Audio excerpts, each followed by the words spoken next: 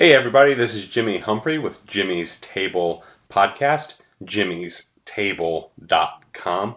I am your host, Jimmy Humphrey, where I like to have conversations about faith, life, culture, and sometimes food. Today is episode 6, where we're going to talk about defending your faith. I think it is necessary as Christians for us to really have an intellectual grasp and understanding of not only what we believe as Christians, the content of our faith and the facts and the figures of what we believe, but it's also important for us to understand why we believe what we believe. It's not just enough to know, but to know what we believe, but we need to know the why as well. And I fear that as Christians, that many of us are kind of living in our own little bubble, especially of those of us like me who grew up homeschooled and lives in the Southeast, lives in the Bible Belt in North Carolina, where in a little town called Waxhaw, which really isn't that little. It's just it's a suburb of Charlotte, and Charlotte has over 2 million people in the greater metro area, from what I understand. But anyway, so not so little. But I live in a little bubble of Christianity in the area I live in the greater Charlotte area. From what I understand, Charlotte has more churches per capita than just about anywhere in the country, and frankly, anywhere in the world, which is amazing. But if you live here, that doesn't seem amazing to say that. We have a church pretty much on every street corner, and new churches are coming in all the time where I live. And frankly, we're running out of places to put churches. I know just from my personal church that I go to, which is New City Church in Charlotte, they had talks of expanding one of our campuses and putting another one in the area, multi-campus sort of thing. And they eventually kind of gave up on the looks for that because there wasn't anywhere else to put a church for the time being. So they, kick the can down the road and look for another day. So, we have that many churches where I live. So many churches we don't know where to put the next one because there's just so many.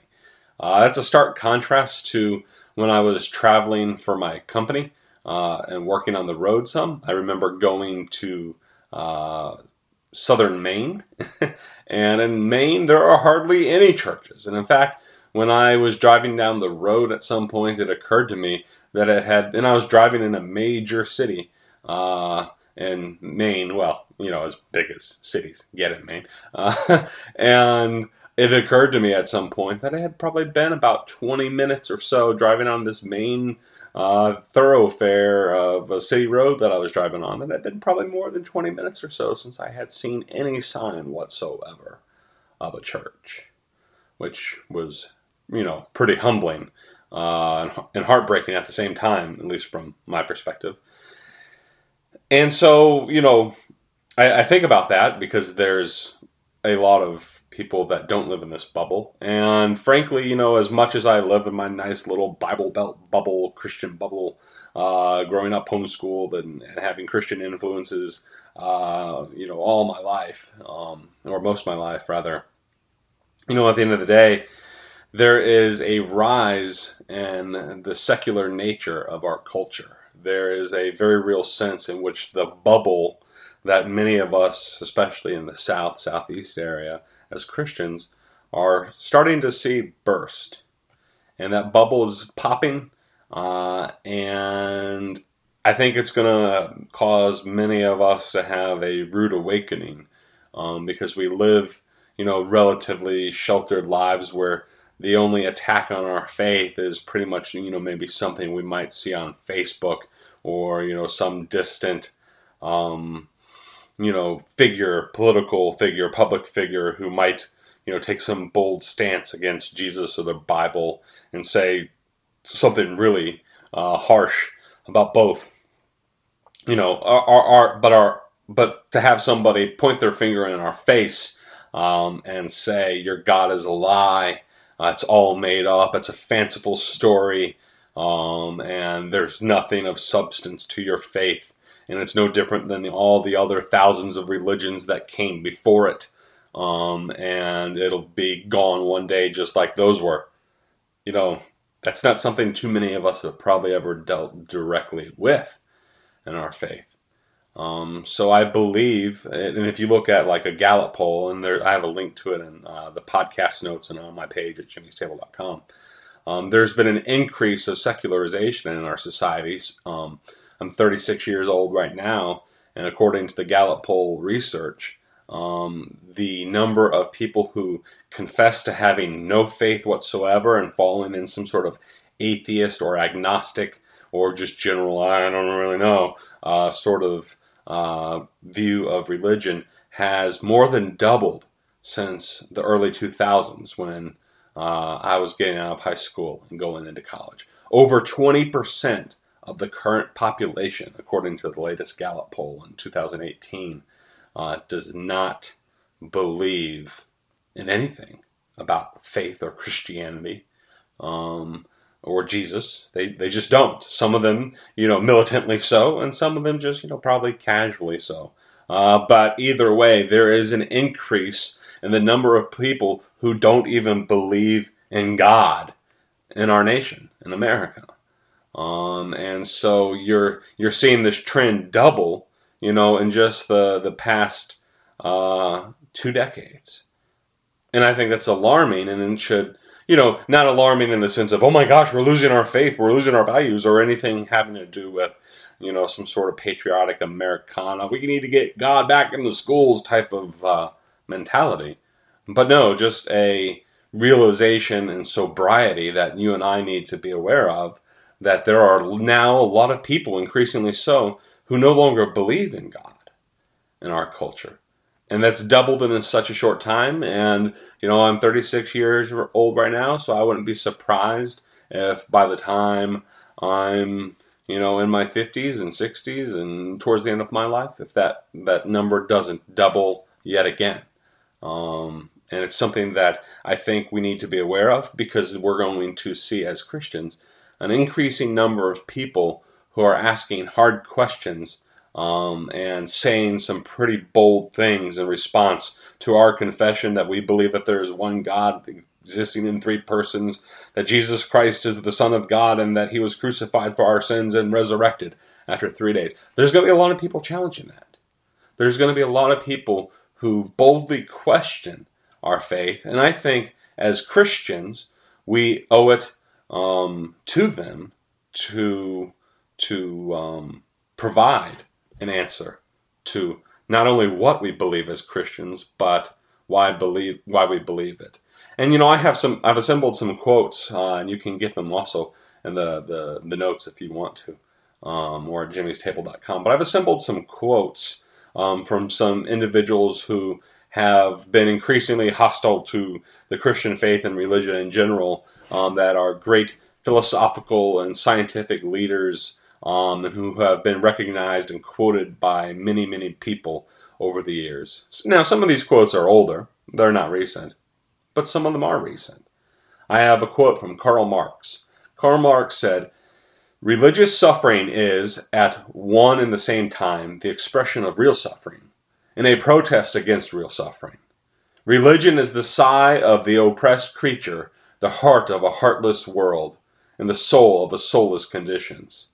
It is the opiate of the masses." Voltaire, a nice Enlightenment philosopher, once said, "Every sensible man, every honorable man, must hold the Christian sect in horror.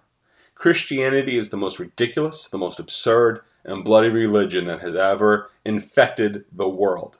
Nothing can be more contrary to religion and the clergy than reason and common sense.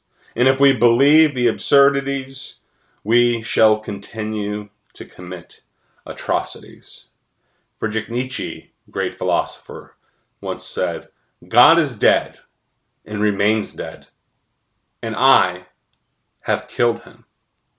And the late recent Stephen Hawking of fame from Big Bang Theory, and the guy that kind of had a robot voice because he was paralyzed and a quadriplegic, and he couldn't talk, so he talked through a computer that gave him that very robot-y sound that everybody's got a familiar with. And I don't say that in any disrespect to Stephen Hawking, but just so you know what I'm talking about. Famous astrophysicist, regarded as one of the greatest scientists of all time, the greatest intellectuals of all time, and of recent time especially. Stephen Hawking said, and he said this shortly before, dying. He said, "Heaven is a fairy tale invented for people who are afraid of the dark." We have a world that's willing to make bold statements about religion. And some of us may be very dismissive of them and want to be very just argumentative and jerkish towards them and, take our position as, the majority of the population who, still believes in God and Jesus and that sort of stuff. And we may have this tendency to talk down to them. But, I think instead of having such an attitude, we need to have an attitude that's more respectful and polite in our tone and our conversation, because whether you want to realize it or not, or whether you want to acknowledge that it's happening or not, we're seeing a world that is increasingly getting more hostile to our faith as Christians. And I believe we need to follow what the Apostle Peter taught in 1 Peter 3:15, where he said, "To sanctify Christ as Lord in our hearts, always being ready to make a defense to everyone who asks to give an account for the hope that is in you, and yet to do so with gentleness and reverence." And so, the Apostle Peter told us that we need to be ready to make a defense of our faith. That word he used for defense in the Greek was originally apologia, from which we get our modern term apologetics, in which we, offer a reason for why we believe what we believe as Christians. It's just not enough to say what we believe, but the Apostle Peter says we need to be ready to make a defense of why we believe what we believe. As Christians, we need to be able to explain to people the math, I guess you could say, of why we believe what we believe and how that is ultimately true. And I find it interesting that if I were to ask you as a Christian why it is that you believe what you believe, I think most of us would tell a very similar story. I've asked it of myself, and I've asked it of many others. I asked it recently on the Jimmy's Table Facebook page, where several people responded when I asked them, well, why do you believe in God? Why do you believe Jesus rose from the dead? Lisa said that she never had a problem believing in Jesus because at some point she felt like Jesus spoke to her, and she wasn't saved. Yet when she felt Jesus speak to her, she said she was converted in a blink of an eye. And she had no problem believing in what the Bible and Jesus had to say because she felt like he was talking to her. And that's a pretty radical claim. You may have mixed feelings about that, whether you believe Jesus still speaks to people or not. But, that's Lisa's testimony. So that's why Lisa says she believes what she believes. Jeremy said that, apart from the historical reliability of the Gospels and the claims of the Gospels, he says he began believing in 1989 when he first started reading the Bible. And over a couple years of reading the Bible, he believes he had, an encounter with God through just simply reading the Gospels and, kind of seeing what they said. And he just felt like he had an encounter with God. And from that, a very subjective sort of experience, he says it forever solidified in his mind about the claims and the historical reliability of the claims of Jesus and God and the resurrection. And he just felt through much soul searching after that encounter that these things must be true. And then another guy, Corey, who we quoted in last week's podcast, said that he originally simply believed because his parents taught him. That's what the Bible believes. And he's like, well, the Bible is true, and I accept that it's true. So he said he believed from, I guess, a very young age, from his childhood. And that was enough for him. Although he says, years later, as he, started questioning some things, he started digging around in some of the Bible about, historical quotes and things of that nature. And he says, I just found it after much searching to confirm what I believed already to be true. And those stories could probably be multiplied in abundance. I have my own personal story, which I'll talk about a little bit later. But that's where most people are at. Most people are not at the place where they sat there and said, well, I started with X, Y, and Z historical and philosophical claims, and therefore I became a Christian. Although there are some people who do testify that. But I think by and large, most of us would say we believe because of a very subjective experience. And that's all fine and good.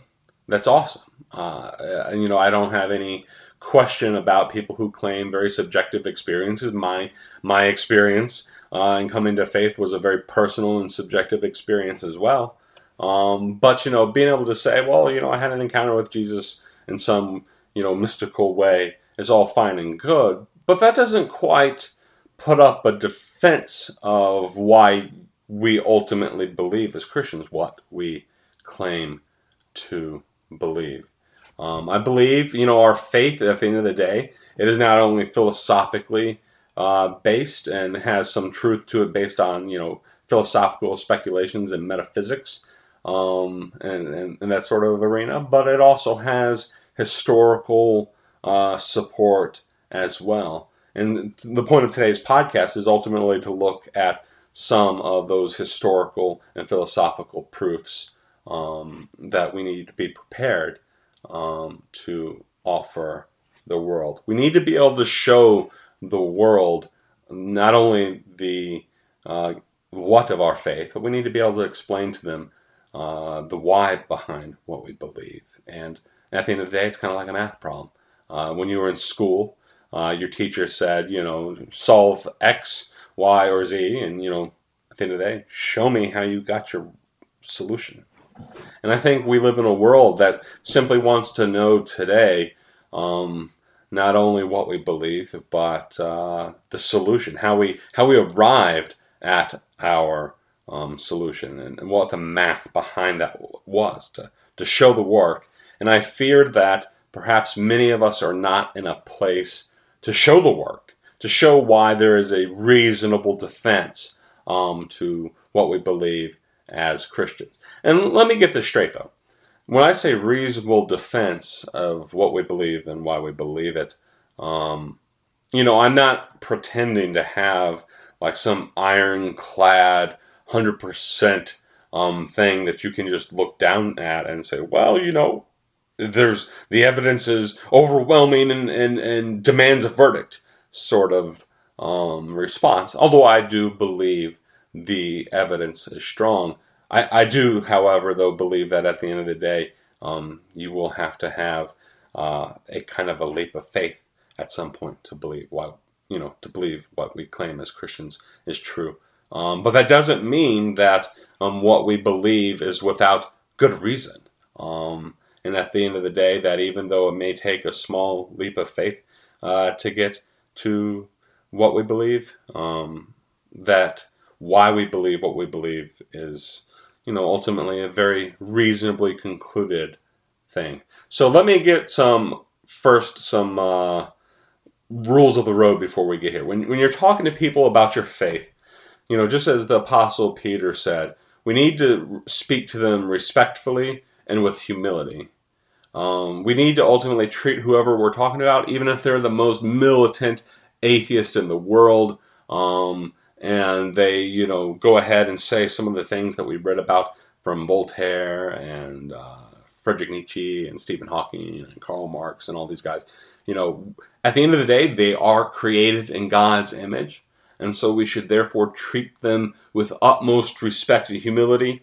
we should approach them and talk to them as a fellow image bearer, as somebody created in the image of God who is worthy of respect, no matter how blasphemous what they might say is. No matter how arrogant and condescending and rude and disrespectful they may be. As Christians, first and foremost, we must show respect and humility and love towards those individuals, and to speak to them in a way that Christ would himself if he were here to do it. Because at the end of the day, you'll never convince somebody to believe what we believe as Christians by calling them a butthole or treating them like a jerk or dismissing them as some sort of libtard or other condescending attitude. And not only will you not, you can't convince somebody doing that. Let's be real. That immediately puts people on the defensive, and it shows you're not actually interested in having a real conversation. Because at the end of the day, as Christians, we need to show that we are interested in having real conversations. We need to approach people as individuals who are also in search for the truth. And now, we may claim to have the truth in Jesus Christ, but at the end of the day, we still need to be willing to show that we have an inquisitive side about it. We need to be willing to be intellectually honest and curious, to ask hard questions, not only of ourselves, but with the individuals that we're in conversation with. We always have to be willing to grow in our knowledge of the truth. And at the same time, we also need to be willing to admit, hey, I don't know. I don't have the answer to this. And to say things like, you have a great point. Because if we were to simply act like the evidence is absolutely overwhelming and that there's not genuine arguments against the things we believe as Christians, then not only are we never going to have any sort of, gravitas or weight with this person, and we won't earn their respect in what we say, and they'll never, grow in any curiosity whatsoever about our faith. So if we just come across as somebody who's a know-it-all and has the answer for everything, and resorts to cheap answers that you can get quickly from looking up something on Wikipedia or Google, and not doing the real homework ourselves, then no wonder the number of people who don't believe anything regarding God or Jesus and the resurrection don't believe, because we aren't really giving them, a genuine, sincere, authentic defense and reason as to why we believe. We're just being dismissive of them, and we're not treating them as real people who may or may not be in search for truth. So let's just get that out there. We need to come with a humbleness of heart, a gentleness of spirit, and an intellectually curious mind. So what are some proofs, you might ask, of God's existence? Well, first and foremost, I want to say that the existence of God is a study of philosophy and metaphysics. God is not subject to a microscope. We can't sit there and empirically and objectively prove the existence of God from looking at all sorts of data and observable points and that sort of stuff. God is not subject to a microscope. But that doesn't mean we can't ask hard questions about the existence of God and how anybody could possibly believe in something that they can't touch, see, feel, or hear, or something that's otherwise subject to all the senses and other observable data, which is why we at the end of the day have philosophy and metaphysics. So here are some general philosophical proofs of the existence of God. The first is the so-called first cause argument. And it's pretty basic, and it's something we probably all know. Everything at the end of the day comes from something. God, whoever he is, according to philosophy, is the unmoved mover from which all created things originate. Before I existed, my parents existed. Before my parents existed, their parents existed. And that can go on for 1,000 generations to whatever, preceded all of that. at the end of the day, there's a first thing that causes the effect. And the first cause argument ultimately argues that the first cause of all things, all created things, came into this world simply from the one who created it, and that would be God. And that's pretty much the first cause argument. Now, you may accept it, you may reject it, and there are good reasons, even scientific reasons perhaps, to reject it. There would be some, especially in the physics community, who would argue that there was no first cause, that all the world and all the matter that all has always existed, and will continue to always exist for all eternity, just as it existed from eternity past. So consider such things.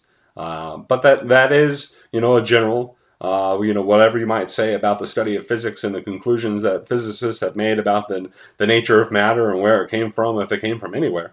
At the end of the day, we all have to, talk about philosophical reasons why God exists. And one of the arguments is simply the first cause. So, take the first cause argument as I think most people, at the end of the day, believe it's a pretty reasonable argument. And I think that's what keeps a lot of people from being militant atheists. But do realize there are some considerations as to, maybe why this isn't necessarily the best argument in the world. But I believe it to be a reasonable one. So anyway, next is the watchmaker argument. The watchmaker argument basically says the universe is extremely complicated and well organized, and there's clearly numerous laws that cause it to function, almost like clockwork, you could say, thus the watchmaker. And people say, well, if watches don't just magically assemble themselves, they don't do such in all their complexity unless there's someone to put them together.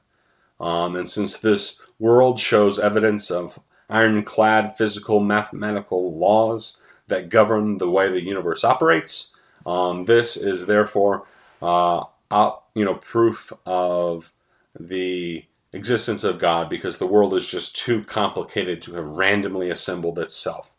And this argument would, it's commonly said that in the watchmaker argument, you can look at Earth, for example. If Earth were only like 2 or 3% or whatever it is exactly closer to the sun, then Earth would be some place that you could not simply inhabit. It would be uninhabitable because it would be too hot, and life as we know it simply would not exist. But we are, and according to scientists, from what I understand, right in the sweet spot of how close the Earth can be in proximity to the sun to support the existence of life. And not only support the existence of life, but cause life to flourish in a very abundant manner. So, that's pretty remarkable. Just, a couple percent closer, and we would not exist. But the fact is we do exist. And we exist in an amazingly complex world, and we are such ourselves complex creatures that only have consciousness of our own existence and an awareness that we exist in the world and in the universe, but we have the ability to look back through history and through science and to theorize and postulate about how we as this world came into existence. Which is pretty remarkable that, if all this was random and by happenstance and through merely chemical, biological, physical randomness, if all this just existed because of that, that's amazing that all those random events happened for eons to produce a creature that was able to reflect upon its own existence and how it came into existence. That's a pretty incredible argument, the watchmaker, in my opinion.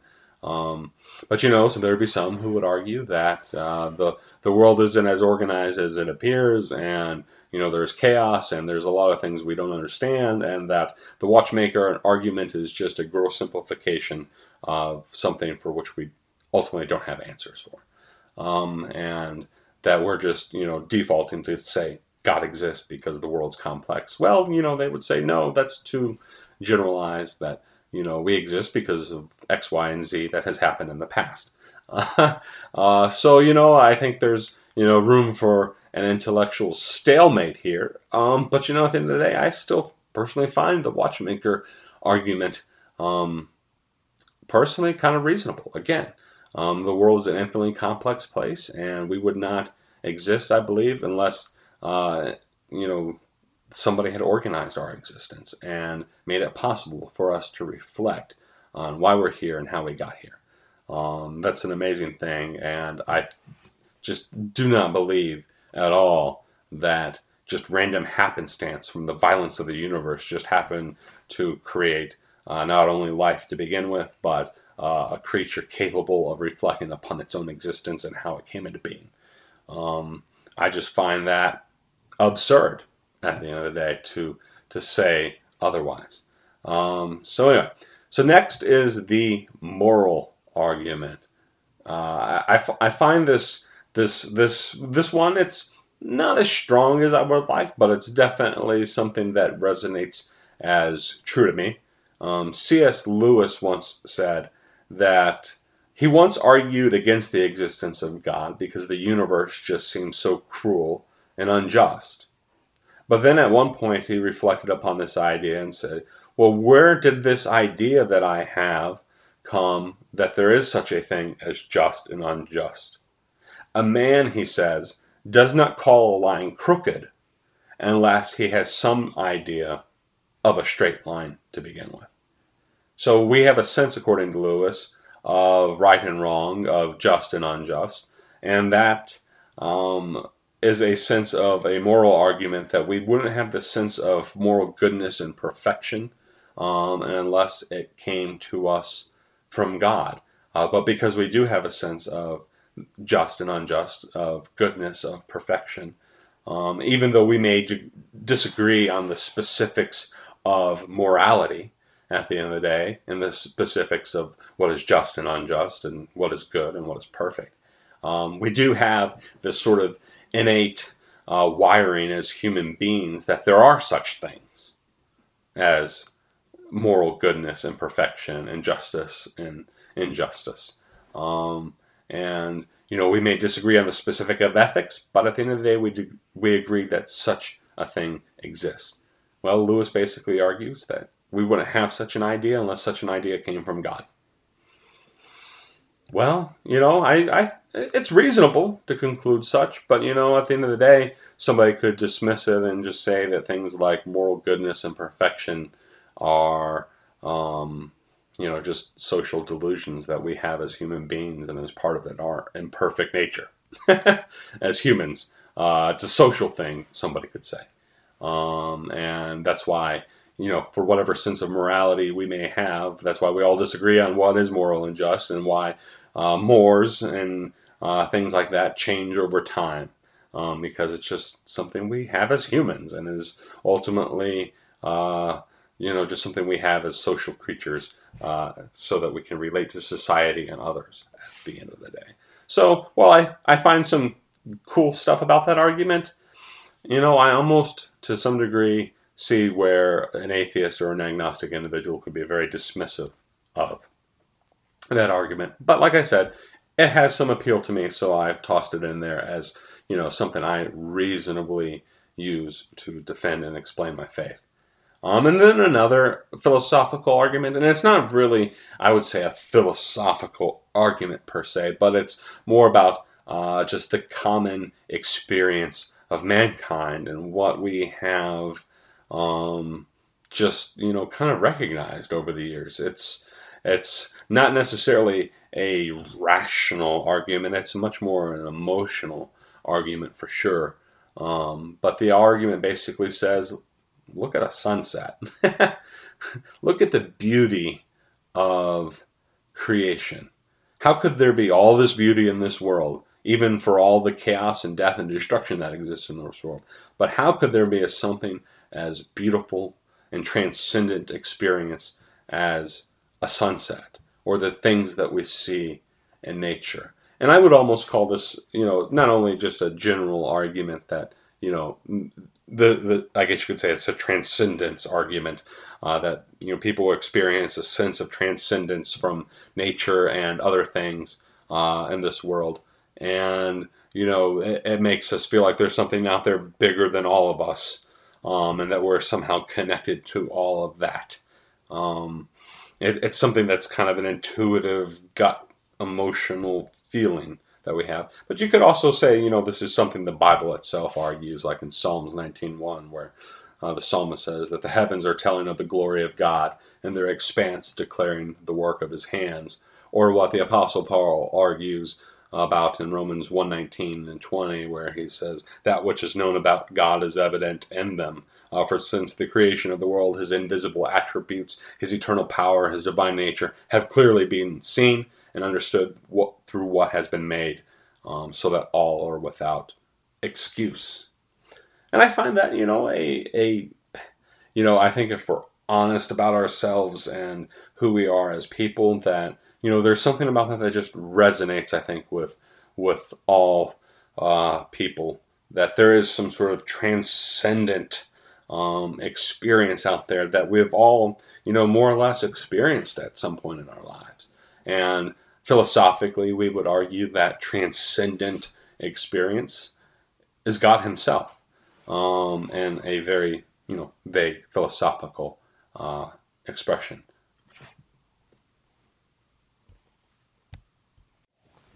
And now we would like to get to the most important point of the proof of God's existence and the things of why we believe as Christians. And this has nothing to do with abstract philosophical arguments, in my opinion, but ultimately is the argument that we believe that God is true. And why we believe is what we believe is because of the resurrection of Jesus Christ from the dead. And I think that puts flesh and blood and concreteness to our faith, because I believe in God's existence, not just because of some sort of general abstract philosophical views about the existence of God, because those views at the end of the day, they still don't get us to the God of the Bible. At best, those arguments could be made by deists, or they could be made by Muslims, or they could be made by Jews, or they could be made by any number of other religions about the existence of God. There's nothing special about any of those philosophical arguments about having to do, per se, with Jesus Christ and Christianity. But I believe at the end of the day, if you really want to prove that God exists, you have to point everybody to Jesus. And that Jesus and his death and his resurrection especially is the ultimate proof of God's existence. Because I think it would be pretty reasonable to say that if a dead man came back to life and is still alive today, then, that is pretty concrete proof of the existence of God. And personally speaking, this is the proof that I like to offer first and foremost about the existence of God, because it gets right to the heart of the matter, and really, puts Christ at the center of it all. Because as a Christian, I don't really care too much if people believe in some vague philosophical creation of God sort of thing. I don't care if they believe there's something way out in the sky somewhere, or something that they can't relate to. But it's sort of a deistic view that God, started this universe at some point, wound it like a top, and let it go. And here we are today. I don't really care about that, although I think, that's important. But at the end of the day, I'm looking for people to believe in Jesus, to know God. Not just to believe about God, but to know God for who he is and what he has done, and how people can have a relationship with him today. And I think the proof of that is Jesus Christ's resurrection from the dead. And that is something that we ultimately have to put out there as the most serious claim to why we believe what we believe. But how do we know that Jesus Christ was raised from the dead, you might ask? How do we know that? Why do we believe it? Well, Jesus spoke to my heart. Well, that's great. But, and like I said earlier, that's a reasonable thing. You can claim the subjective experience, and we'll talk about that more later. But at the end of the day, it boils down to whether or not we believe that Jesus Christ raised from the dead, and that is ultimately a historical claim. And if we're going to explain to people why we believe, yeah, the personal aspect of it's cool, but we need to be able to present like I said, a reasonable defense, an apologia, as the Apostle Peter said, of why we believe that Jesus Christ was raised from the dead, because, this claim was something at the end of the day that the Apostle Peter was very concerned about, and it's something he spent his entire adult life explaining. Well, I think at the end of the day, when it comes to proving the resurrection of Jesus Christ as a real historical event, we need to look at the witness testimony. Because, well, we don't have anything else to really look at. We don't have Jesus walking down the street in robes of glory, walking around and knocking on our door and saying, "Hey, can I come in?" And that be something beyond a metaphor for our spiritual experience. But since we don't have Jesus Christ walking around, since we claim he's ascended to heaven and sits currently at the right hand of God, what is the proof of Jesus Christ having actually raised from the dead? Well, I think the witness testimony first and foremost. And when I say the witness testimony, I mean the Bible, the New Testament.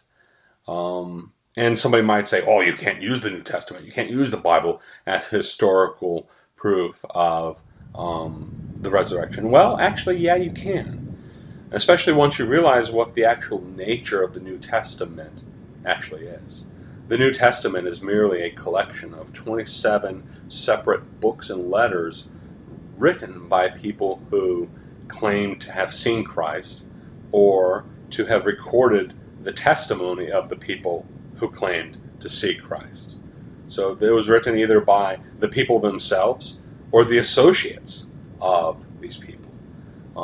And is really, in these documents, there's over 5,000 manuscripts in Greek written in the first couple centuries, copied in the first couple centuries, rather, from the New Testament that make up the historical evidence. And all those copies of the New Testament that we have today are written in Greek. They all, according to scholars, came from the first century. Many of them within the first 20 and 30 years of the time in which we claim that Jesus Christ was risen from the dead. And that is something that not even the most militant atheist scholar will ultimately dispute. Even the most militant atheist New Testament scholar today admits that these documents were largely written in the first century and in the first decades. Now, you might get into some very technical things about historical criticism of those documents and how they came into being, and how they were copied and passed down to the present day. That's another topic for another day. But I would just simply put out there that you have these documents. You have these documents claiming to be written by individuals who claim to have seen the actual risen Jesus Christ from the dead. 1 John chapter 1, the Apostle John says, "What was from the beginning, what we have heard, what we have seen with our own eyes, and what we have looked at and touched with our own hands concerning the word of life." This was written by a man who claimed to have heard, to see, to touch Jesus Christ. You have the Apostle Peter, who said that we did not cleverly devise tales to make known to you, but we talked about the Lord Jesus Christ, who we were eyewitnesses of his majesty.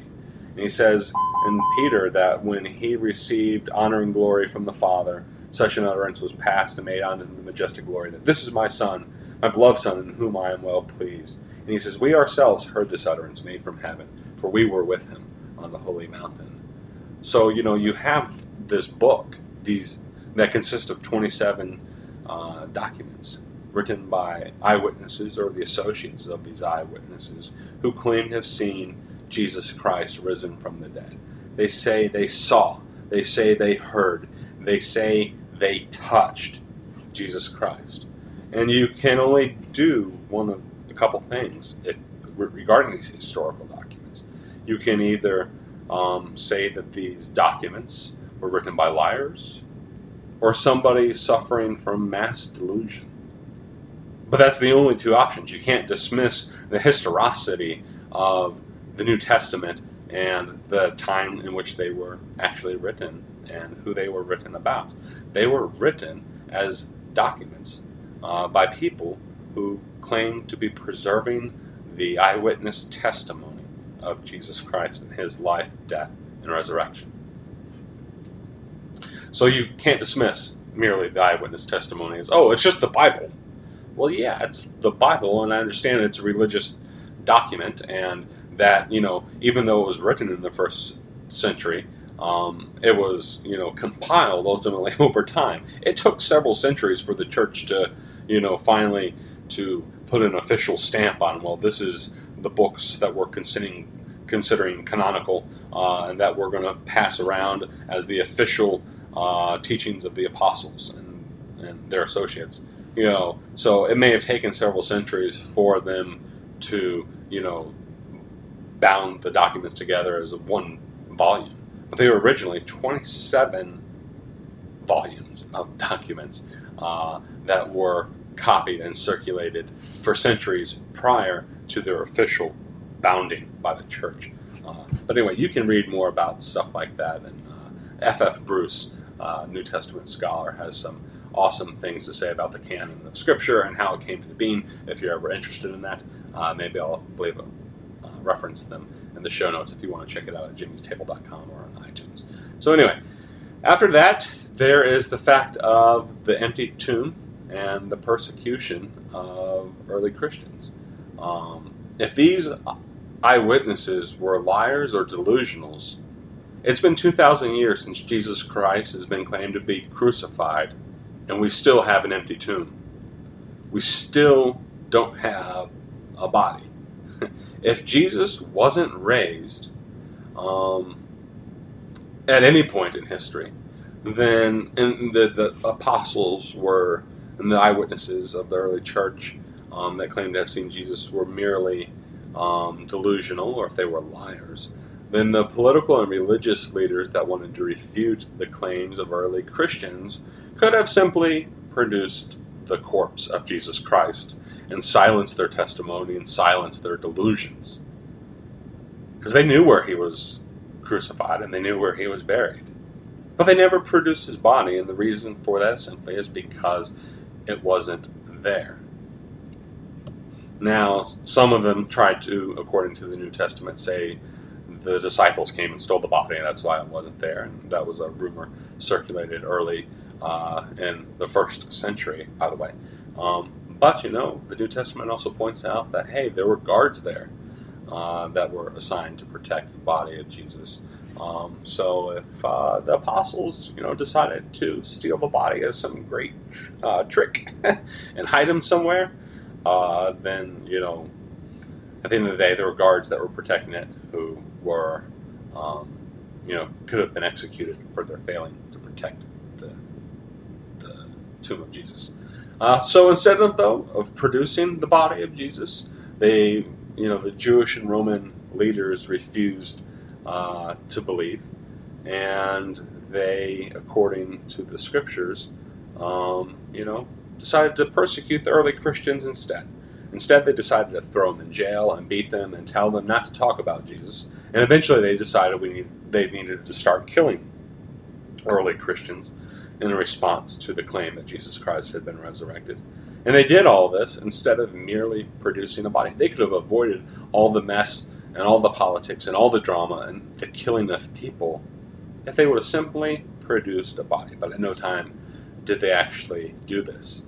And then you have individuals like the Apostle Paul, who claimed to have been one of these persecutors and to have his own eyewitness account and encounter with Jesus that turned him from a violent persecutor of Christians to a preacher of the faith he once tried to destroy. And men would later persecute him over that faith, leading to multiple imprisonments over many years.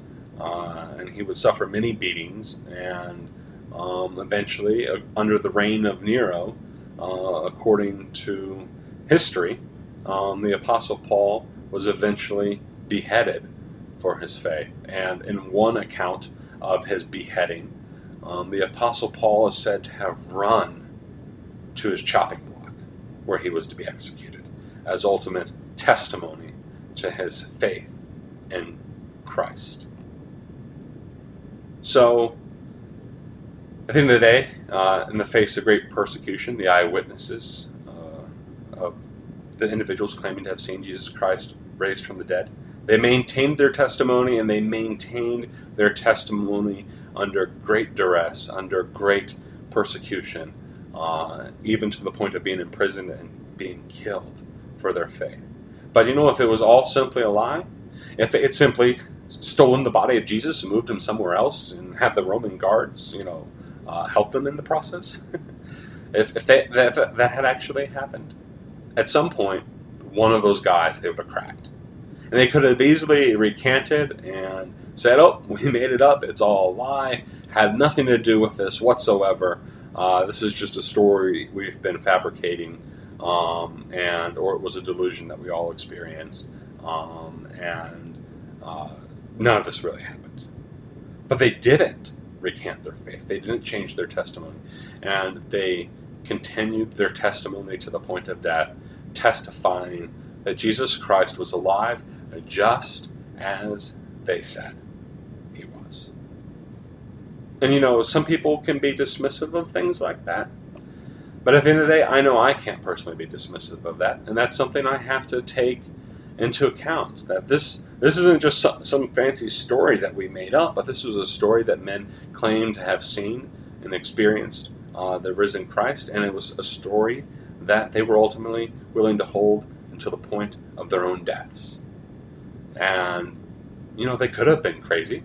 They could have been absolutely stark raving mad, and that would be, the ultimate rebuttal that people would make regarding the Christian faith, is that, they were either liars or delusional, and they had some, deep, emotional, grievous experience after their Messiah that they so loved was crucified. But I don't find that very reasonable to believe that many men, that many people held to that testimony, held to that belief, and that they were just all delusional or liars. Because I read the New Testament, and I don't think, man, these men are just a bunch of delusional idiots. I see individuals, rather, who are very reasonable, who are dedicated, who are passionate about what they believe, and they spent the entirety of their adult life telling that story to others and making sure that people lived according to the faith that Christ had ultimately came and preached and taught. So I think we have to wrestle with that. And it's something that shouldn't be easily dismissed. And, it would bother me that anybody would reasonably dismiss that, because it's a very unique claim. And in fact, that goes into our next proof of the resurrection of Jesus. And I owe this proof idea to a recent scholarly development, at least recent to my knowledge, from famous New Testament scholar N.T. Wright. And I just want to summarize here basically what N.T. Wright taught regarding a proof of the historical claim of Jesus Christ from the dead. N.T. Wright says, in ancient Judaism, that all the theologies about the Messiah that developed at the time had everything to do with a conquering king and priestly figure who would overthrow the Romans by force and cleanse the temple and restore all the temple to its glory and restore the corrupt priesthood and that sort of thing.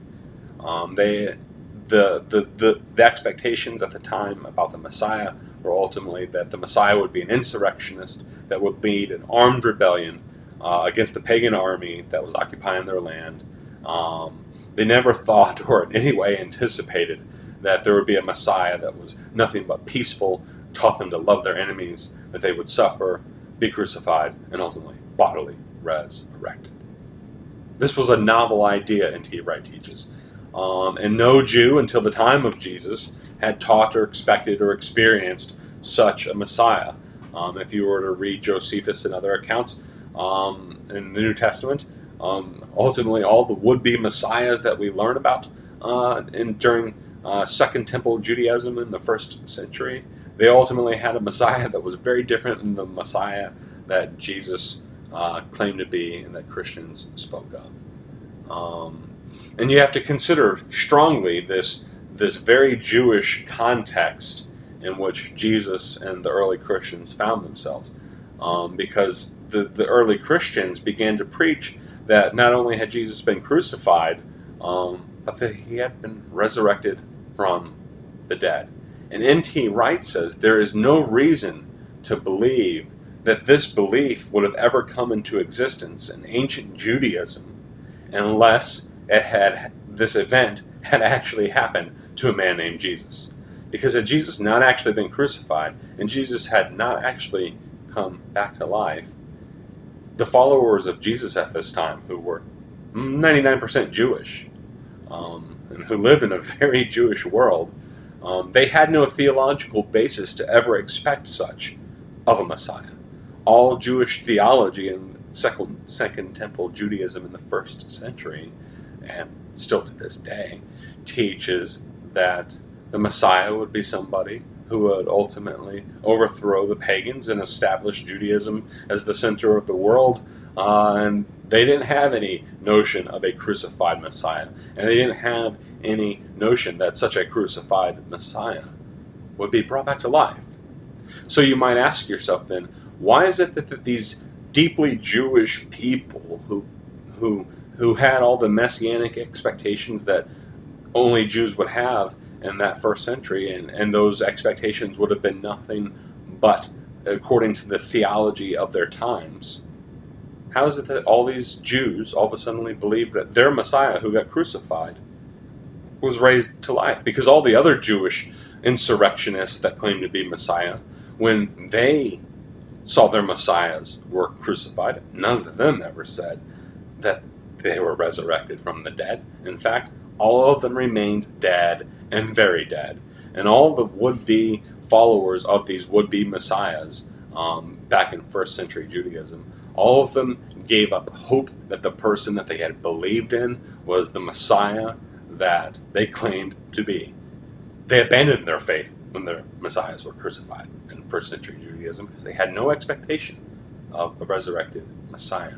So how is it then, N.T. Wright would argue, that all of these first century Jews believed all of a sudden that their Messiah was resurrected, unless that event had actually happened, and that they themselves were surprised by a resurrected Messiah? So unless this actually happened, why did this story even begin to generate in the first place? Because there's no way, according to N.T. Wright, that first century Jews could have believed in a resurrected Messiah, because there was no theology for it whatsoever in the first century of Judaism and Second Temple Judaism. It just didn't exist. So this claim is unique and is radical at the time. It is without parallel whatsoever. And I think that is a pretty powerful historical argument for the resurrection of Jesus Christ. That, and it might seem somewhat circular in some ways, and I can see how it could be, categorized as such. But it's something that needs to be taken serious, I think. And I think it is a very powerful proof that N.T. Wright argues in his writings elsewhere. And he is, above all, one of the greatest scholars of our generation, and has an immense knowledge of first century Judaism. So if you wish to challenge N.T. Wright on this point about what first century Jews believed in Second Temple Judaism, and what they believed about messiahs, go look up N.T. Wright and challenge him. He's still alive. Go to England and, take it to him. Because, some people have tried to, but they just fall back to trying to dismiss the same arguments that many Christians have made for centuries regarding Jesus and the claim that he was resurrected from the dead. There really isn't, I think, any reasonable argument against this. So I put it out there as a pretty strong argument that if you're into really historical proof of the resurrection of Jesus Christ, well, the fact that his first century followers claimed to have seen him when there would have been no basis for them to make that claim in the first century is a pretty powerful thing. So consider that argument very strong. Finally, we're getting here. Thank you for staying with me. It's been an hour, I know. There's the work of the Holy Spirit. All these arguments are fine and good at the end of the day. But at the end of the day, I think it ultimately comes down to, in our preaching and defending of the gospel and sharing of our faith, and as we think about what we believe and why we believe it, we have to make a lot of room for the Holy Spirit, because all these arguments at the end of the day will require a leap of faith. And according to the Apostle Paul in Romans, faith comes by hearing the Word of God, and that faith is something that ultimately can only be infused and grown and nourished in the life of an individual through the working of the Holy Spirit in our lives. Few of us believe the gospel simply because we were diligent students of science and philosophy and history and simply said, hey, all this makes sense, in the same way that 2 + 2 = 4. I don't think too many of us, if anybody, really has a true saving faith simply because of that. Rather, it is the work of the Holy Spirit in us and in others that ultimately helps us to make that leap of faith and to have the beliefs that we do as Christians. The Apostle Paul said in 1 Corinthians chapter 2, verses 1 through 5, he said, "And when I came to you, brethren, I did not come with superiority of speech or wisdom, proclaiming to you the testimony of God. For I determined to know nothing among you except Jesus Christ and Him crucified. For I was with you in weakness and fear and much trembling. And my message and my preaching were not in persuasive words of wisdom, but in the demonstration of the Spirit and of power, so that your faith would not rest on the wisdom of men, but on the power of God." So I think we really need to consider that, because, as much as we can offer a reasoned faith, and defend our faith from intellectual standpoint and historical standpoint, at the end of the day, our faith cannot rest on the wisdom of man and lofty persuasive words of wisdom, but must ultimately rest on a demonstration of the Spirit of God and of the power of God, so that we can testify as to why we believe what we believe. And that needs to be part of what we explain in our faith. Me personally, I know I had my own intellectual struggles and doubts as a teen, and in Bible college on top of it. In fact, when I started reading some of the historical criticisms and scholarly criticisms, especially from very highly liberal, even atheistic scholars, New Testament Bible scholars, I had my doubts about things. I had my doubts about reading Genesis and making Genesis make sense in light of evolutionary theory and people who claim that Noah couldn't have fit all the animals in the world onto the ark. And some of the hypercritical textual criticism I was reading about and alleged contradictions in the Bible. And I know in my own life that one night I went to bed. I even had my serious doubts as if I would be a Christian because of the doubts I had regarding my faith. But one night I went to bed doubting, these things. But I ultimately realized that at the end of the day, all the things I believed, about evolution, about the Bible, about Genesis, about Noah's Ark, about, the things we read about in Joshua and Judges and, the New Testament and all the miracles and, the second coming, all these things that you could sit there and doubt about the Bible. And the issue of suffering and injustice and pain and all that stuff. I utterly realized that it all came down to Jesus Christ and the resurrection of Jesus Christ from the grave. And I knew in my heart of hearts that if I believed that Jesus Christ was alive, then I could trust God to sort out the rest. And I can't claim as a Christian and as somebody who's been to Bible college and seminary that I have a perfect explanation for all the troubling things that you could rightly point out about the Christian faith, or things you could point out about the Bible, or issues about pain and suffering and philosophical things and historical things and scientific things. All these things there is room for legitimate criticism. There really is, and I'm just being intellectually honest. There is room for legitimate criticism. But at the end of the day, I've realized that my faith ultimately hinges upon Jesus Christ being raised from the dead.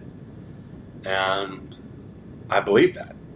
Not only because of my personal experience and subjective religious experience that I began to have with the Lord as a teenager and continued experiences in my walk in faith over the years. But I look at the reasonable arguments that can be looked at about our faith from a philosophical standpoint, a historical standpoint, an evidentiary standpoint. And I look at these things and I say, yes, this makes sense to me. This is reasonable to me. Is it evidence that demands a verdict and 100% proves everything? No. It doesn't make it all nice and neat and perfect and something I can put a bow on. I think there's still room to wrestle. And, I still make room for the possibility that as I continue to study my faith and grow my faith, I still make room for the possibility that, maybe I could discover some truth that ultimately, convinces me that this has all been a lie, this has all been a sham. And I remain open to that possibility. And I remain open to the arguments, because at the end of the day, the truth is the only thing that matters regarding these things. Because if the claims of Christianity are not true, then I don't want to believe them. If Jesus is dead, or even never existed to begin with, but if Jesus is still dead and he's not alive, then I have no interest in being a Christian 1 second longer at all. So if you want to toss out an argument, well, toss out an argument. Make an appeal to me. Jimmy at jimmystable.com, on Facebook, on Twitter. In real life and personal life, if you know me and you want to talk to me about God and save me from faith in Christianity and Jesus and the Bible and God, feel free to make those arguments to me. I remain open to wherever the truth may ultimately lead. But it's so far in this point in my life, based off of things I have read, and I've read a lot, and I've read some deeply critical things over the years. But if you want to make those arguments to me, I remain open to them. But based off my own examination of philosophy and history and the evidence of the Christian faith, at the end of the day, I've come to the conclusion that I can believe that my own subjective experience of Jesus Christ and the gospel, that it's a reasonably based thing. And it's a historical thing. It's a thing that actually happened in real life. And that this isn't just some fantasy. This isn't just some sort of delusion. But that Jesus Christ has been raised from the dead, and this was confirmed by the eyewitnesses who have said they saw him, they touched him, they heard him, they witnessed him, they experienced him. And that's good enough for me. So anyway, everybody, this is Jimmy. This has been episode 6 about defending your faith. I hope I've given you some tools to not only defend, to encourage you to know what you believe as a Christian, but why you ultimately believe it at the end of the day. I'd love to hear from you. I'd love some feedback. Feel free to leave ratings on iTunes. Share this podcast with friends and family. Subscribe through my website, jimmystable.com, on iTunes, on Spotify. Follow on Facebook, follow on Twitter. Give me a shout out. Let me know what you think. I love you. Thank you for taking time to listen and having these conversations with me about life, faith, culture, and sometimes food. And I really do promise, folks, there's going to be some food. I'm looking into some video recording equipment so that I can have my wife record and produce some how-to cook videos for you all to enjoy. So look out for those in the near future. I hope I can start producing them maybe in the next month or so. So take care, everybody, and have a good day.